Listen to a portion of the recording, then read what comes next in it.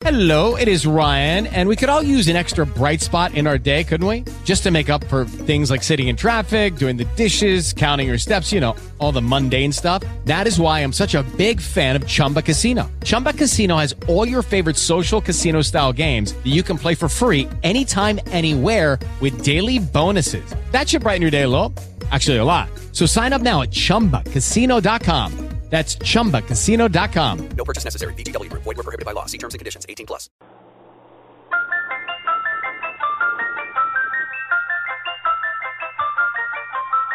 This week on Kettle of Fish, actor Dan Frischman stops by to talk about being nerdy before nerdy was cool.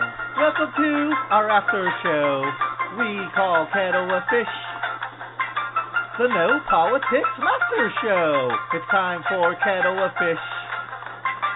No debate, hate, or argument allowed on Kettle of Fish. It's like a Willy Wonka psychedelic acid trip. So hooray for Kettle of Fish. I love that jingle every time I hear it more and more. Welcome to Kettle of Fish, the show after the show, the talk after the talk, the 20-minute comedy money shot after the 2 hours of political foreplay. Fern, D, are you guys ready to get fishy with it? Fish sound effects. Now, I gotta find a fish sound effect because it needs to be there. Speaking of fish, my cousin in Pittsburgh today had put up a picture of the traditional Pittsburgh fish sandwich, and it's gigantic. It looks like a piece of whale. And then I put a picture of a fish sandwich I got a few years ago in Pittsburgh, and I was like, yes, that sets the pace for today. All right. Coming up is Dan Frischman. I didn't do him justice when I only mentioned he was from Head of the Class and Keen and Peele. He also does magic. He does stand-up. He is a writer. He is an author. He is across the spectrum. I am so honored to have Dan Frischman here today. So with no further ado, Dan, how you doing? Good, Nick. How are you doing? How are you? We are doing great, sir. I want to thank you so much for calling in today. I grew up a big fan of Head of the Class, Keenan and Kill, but especially Head of the Class. Did my due diligence, did my research. I saw the incredible list of things you're involved in: writing, acting, directing, stand-up, even magic, music. I want to start with this question. We've got social media. We've got YouTube. There's so much white noise out there. You've really got to stand out. Do you feel like entertainment's changed to a point where no matter how talented you are, you can't just be a one-trick pony? You've got to have your hands in several different pies, as it were, and just have a multitude of different talents out there and different kinds of content out there for everyone. Well, you are spot on with that, because it's all about content now, pretty much. And if you can be lucky and hit a show or two like I did, then that will last for a few years. But then what? So if you're just sitting around waiting for the next phone call, well, then you're really shit out of luck, because it usually doesn't happen that way.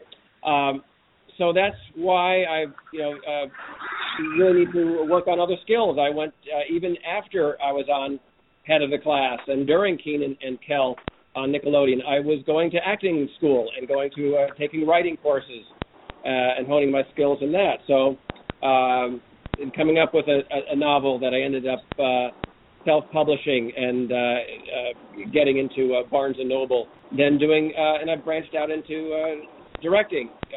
I'm directing for Nickelodeon, a show called Sam and Cat that ended last year. So, yes, you really, I believe, have to be ready for everything.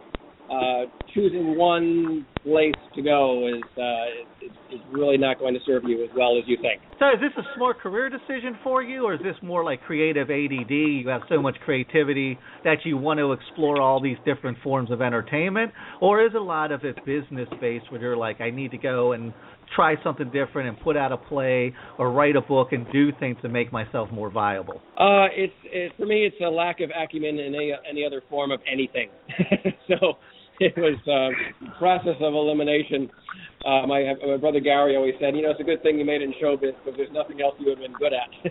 So I don't know that that's true necessarily, but that was always has been my interest. So everything I do falls under the umbrella of telling the story. So as an actor, you're a cog in the wheel telling the story, and as a director, you're the puppeteer, really. As a writer, you're the first one to know that story. It's just in your head and putting it out there for other people to work on. So it's almost like storytelling is what I do, is like the one specific thing that I do. Even when I was a magician at kids' parties, I started out when I was 8 years old in New Jersey as the great Houdini. Right. Being a good magician, you're being a good magician, doing a magic trick is telling the story and entertaining the audience. Some magicians are just kind of like, hey, look at this coin, it's gone. That to me is more just trying to trick your audience. I think the best magicians are the ones who actually have a story to tell and want to tell it in an entertaining way. Nice. That is a very interesting point. Let me move on to this then, because this kind of bleeds into that. Taking any financial aspect out of it, do you have something that you enjoy more than the other? In other words, do you enjoy acting more? Do you enjoy magic more? Do you enjoy stand-up more? Or is it whatever creative passion hits you at that moment and they kind of all balance themselves out? It's the latter. It's really whatever is going on at the moment. Like right now, as I mentioned, directed for television and short films. But right now I wrote and directed a play that just opened last night in Los Angeles. It's called Sex, Faith, and Jason Wexler. It's an autobiographical play that I wrote 15 years ago. And then have now updated. I actually have a small part in it, but the play is about a nice Jewish boy who falls for a devout Catholic woman whose father is a deacon with the church, and of course the problems and comedy inherent. But it's in a small theater, literally like 56-seat theater, and there's 2 different casts, and no one gets paid. And it's for right now, it's the most exciting thing I've ever done, because it is right now, and it completely envelops my life. And just listening to the laughter of the audience is what feeds me, and that's what's going on right now. And that's amazing to me that you could shift gears like that. Is there a separation when you're going from this venue of entertainment to this venue where you can't bring your baggage in, or is everything you learned from writing a children's book or from being on head of the class, is that only building to your skills to be able to go out and write and direct a play? Is it all interwoven, or do you kind of keep it all compartmentalized where it's all its own different entity and nothing from the other bleeds into it? I'm sure they all bleed together. Even a thing like having directed for television probably feeds right into directing this play and being, when you're directing television, there's so much more involved than just the actors and the scenery.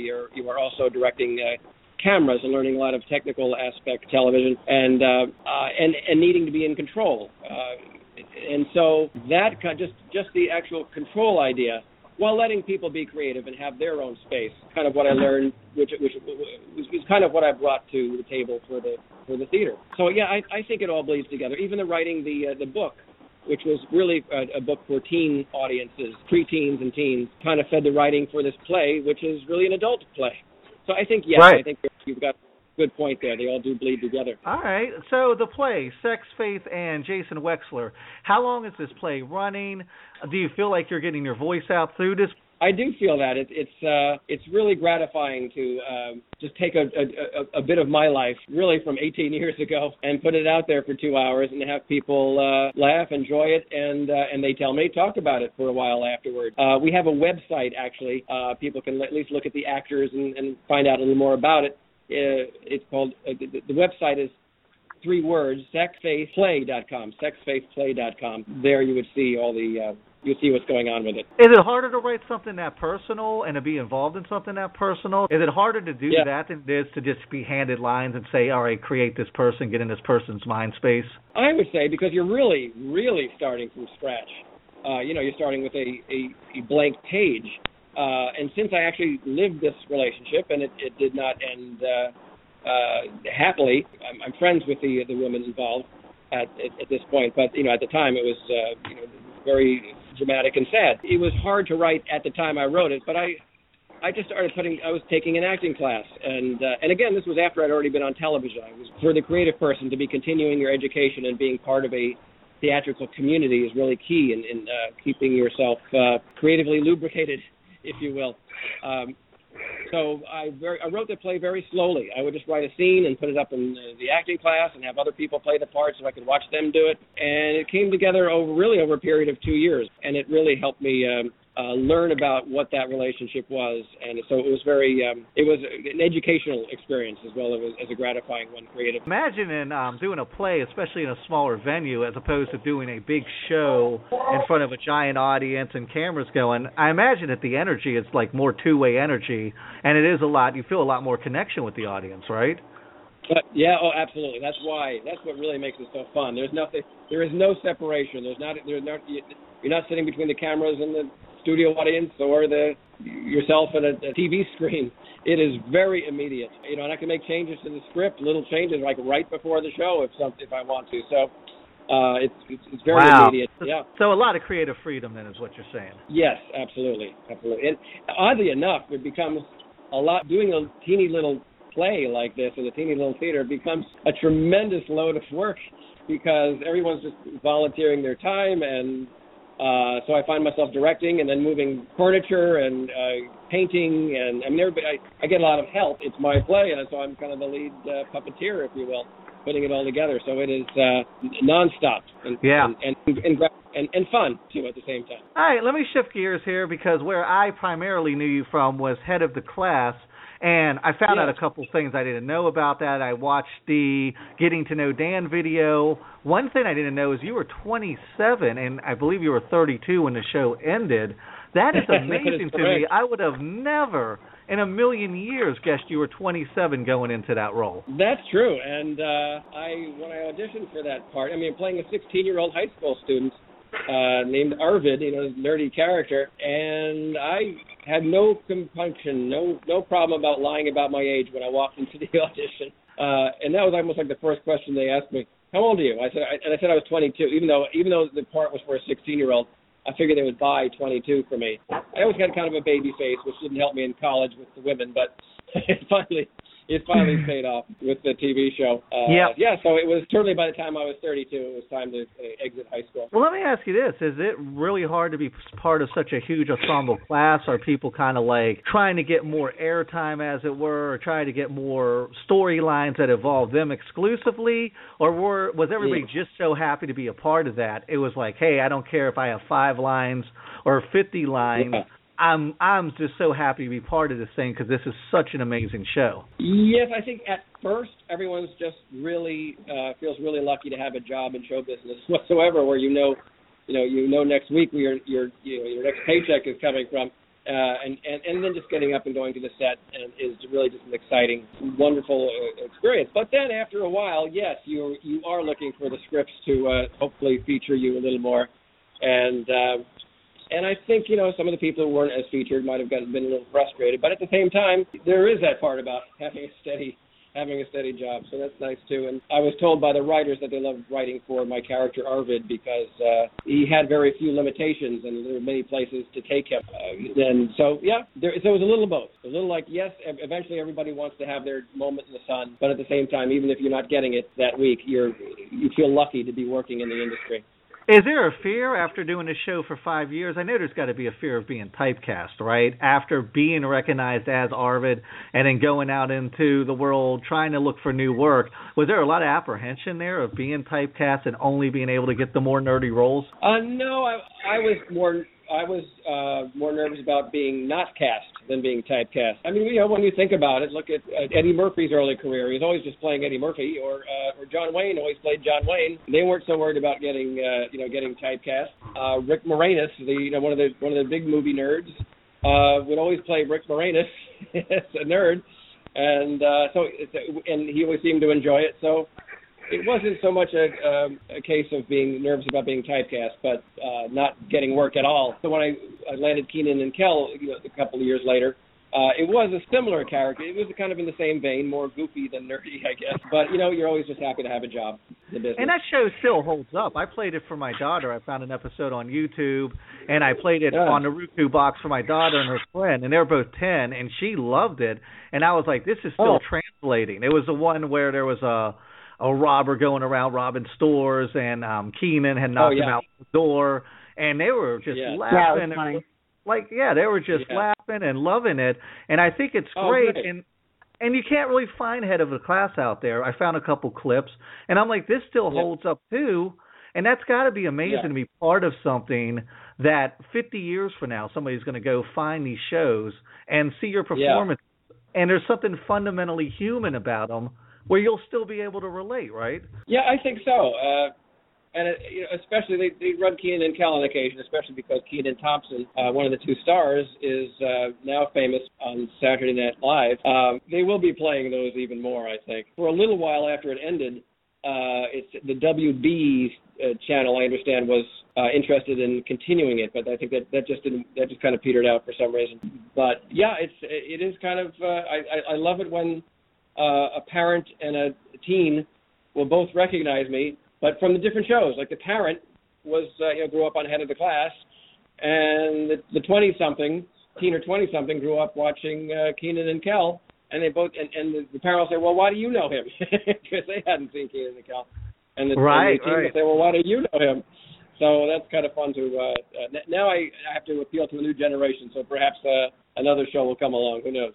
Well, I mean, you're doing so much. Once again, I have respect for anybody who can just juggle so many different creative balls in the air, and you've got so much going on. I listened to a music clip that you put out there. I looked at the Amazon for the book and kind of looked at that, and there's just so much. And my mind is blown that you can just keep all this creativity going and orchestrate it in so many different venues. And that's got to be something, we talked about that earlier, that's got to be something that is very beneficial to your career. So I think you'll be with us for a very long time. I don't think there's any fear of Dan Frischman dwindling out anytime soon. Well, thanks. And I would tell your listeners that if you go to my website for the book is bookaboutmagicians.com. If you go to bookaboutmagicians.com, you'll see my book there. Absolutely, and I know I'm going to pick a copy up for my daughter, too, because now she knows you from Kenan and Kel, and that's something she can wrap her brain around. Let me touch on this one last thing, because I love this article that you wrote. It's called The Sitcom Devil Giveth and Taketh Away. It was from the Los Angeles Times.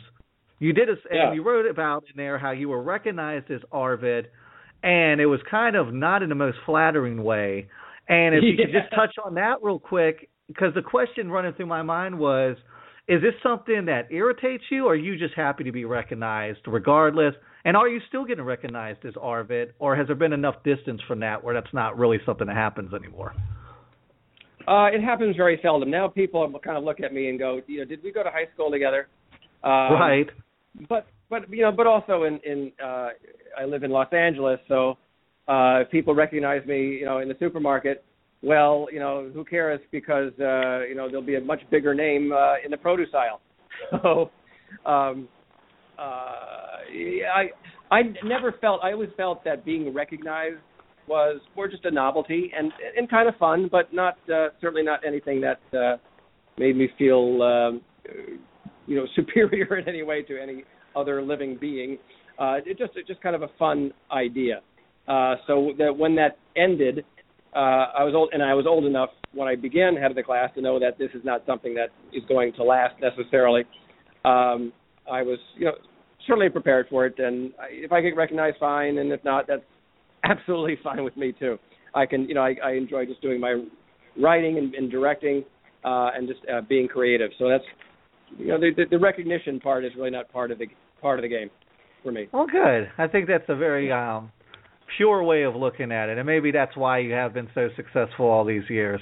Okay, we got to wrap things up here. Dan, please tell everybody where they can find you and all the different places and what you're working on. Give us the whole lowdown here. Okay, well, first of all, I'll tell you about I have it all on my website, danfrischman.com, and that's Frischman with a C, Frischman. And I have a book out, the play that I'm in and wrote and directed, just opened in Los Angeles last night. That's exciting for me, and I'll be directing some more shows for Nickelodeon, and then who knows if lightning strikes and I'll be on another show. All righty. I wish you all the best. Thank you. I know you had things going on today, so I want to thank you for taking time out and spending your afternoon, at least 20 minutes of it with us. I got a lot out of this. Thank you, Dan. My pleasure. I really enjoyed it. All righty. All right, guys. That is all for Kettle of Fish this episode. We will catch you next Sunday. Goodbye, guys.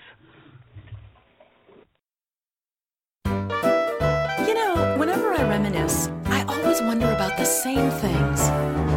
Whatever happened to Ziegfeld girls? Whatever happened to Dukes and Earls? And oh, baby, when you gave me a twirl, whatever happened to me? Whatever happened to fireflies? Whatever happened to clear blue skies? But oh, baby, when I looked in your eyes, whatever happened to me? Well, it's been so very long since I looked love in the face, and I thought I'd never want to feel that woman's safe and soft embrace. Whatever happened to Rudy's croon? Whatever happened to Lorna Doone? But when you kissed me, darling, under the moon, whatever happened to me? Take it, Betty! Woo! Yeah, baby! You got it! Swing that thing! Woo!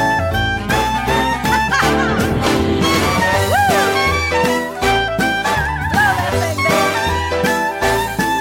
Yeah, just swing it now! Yeah! I tried so hard to shield myself from all your razzmatazz and charms, but then your magic spell just drew me in. Next thing I knew, I was in your arms. Whatever happened to rhubarb pies? Whatever happened to polka dot ties?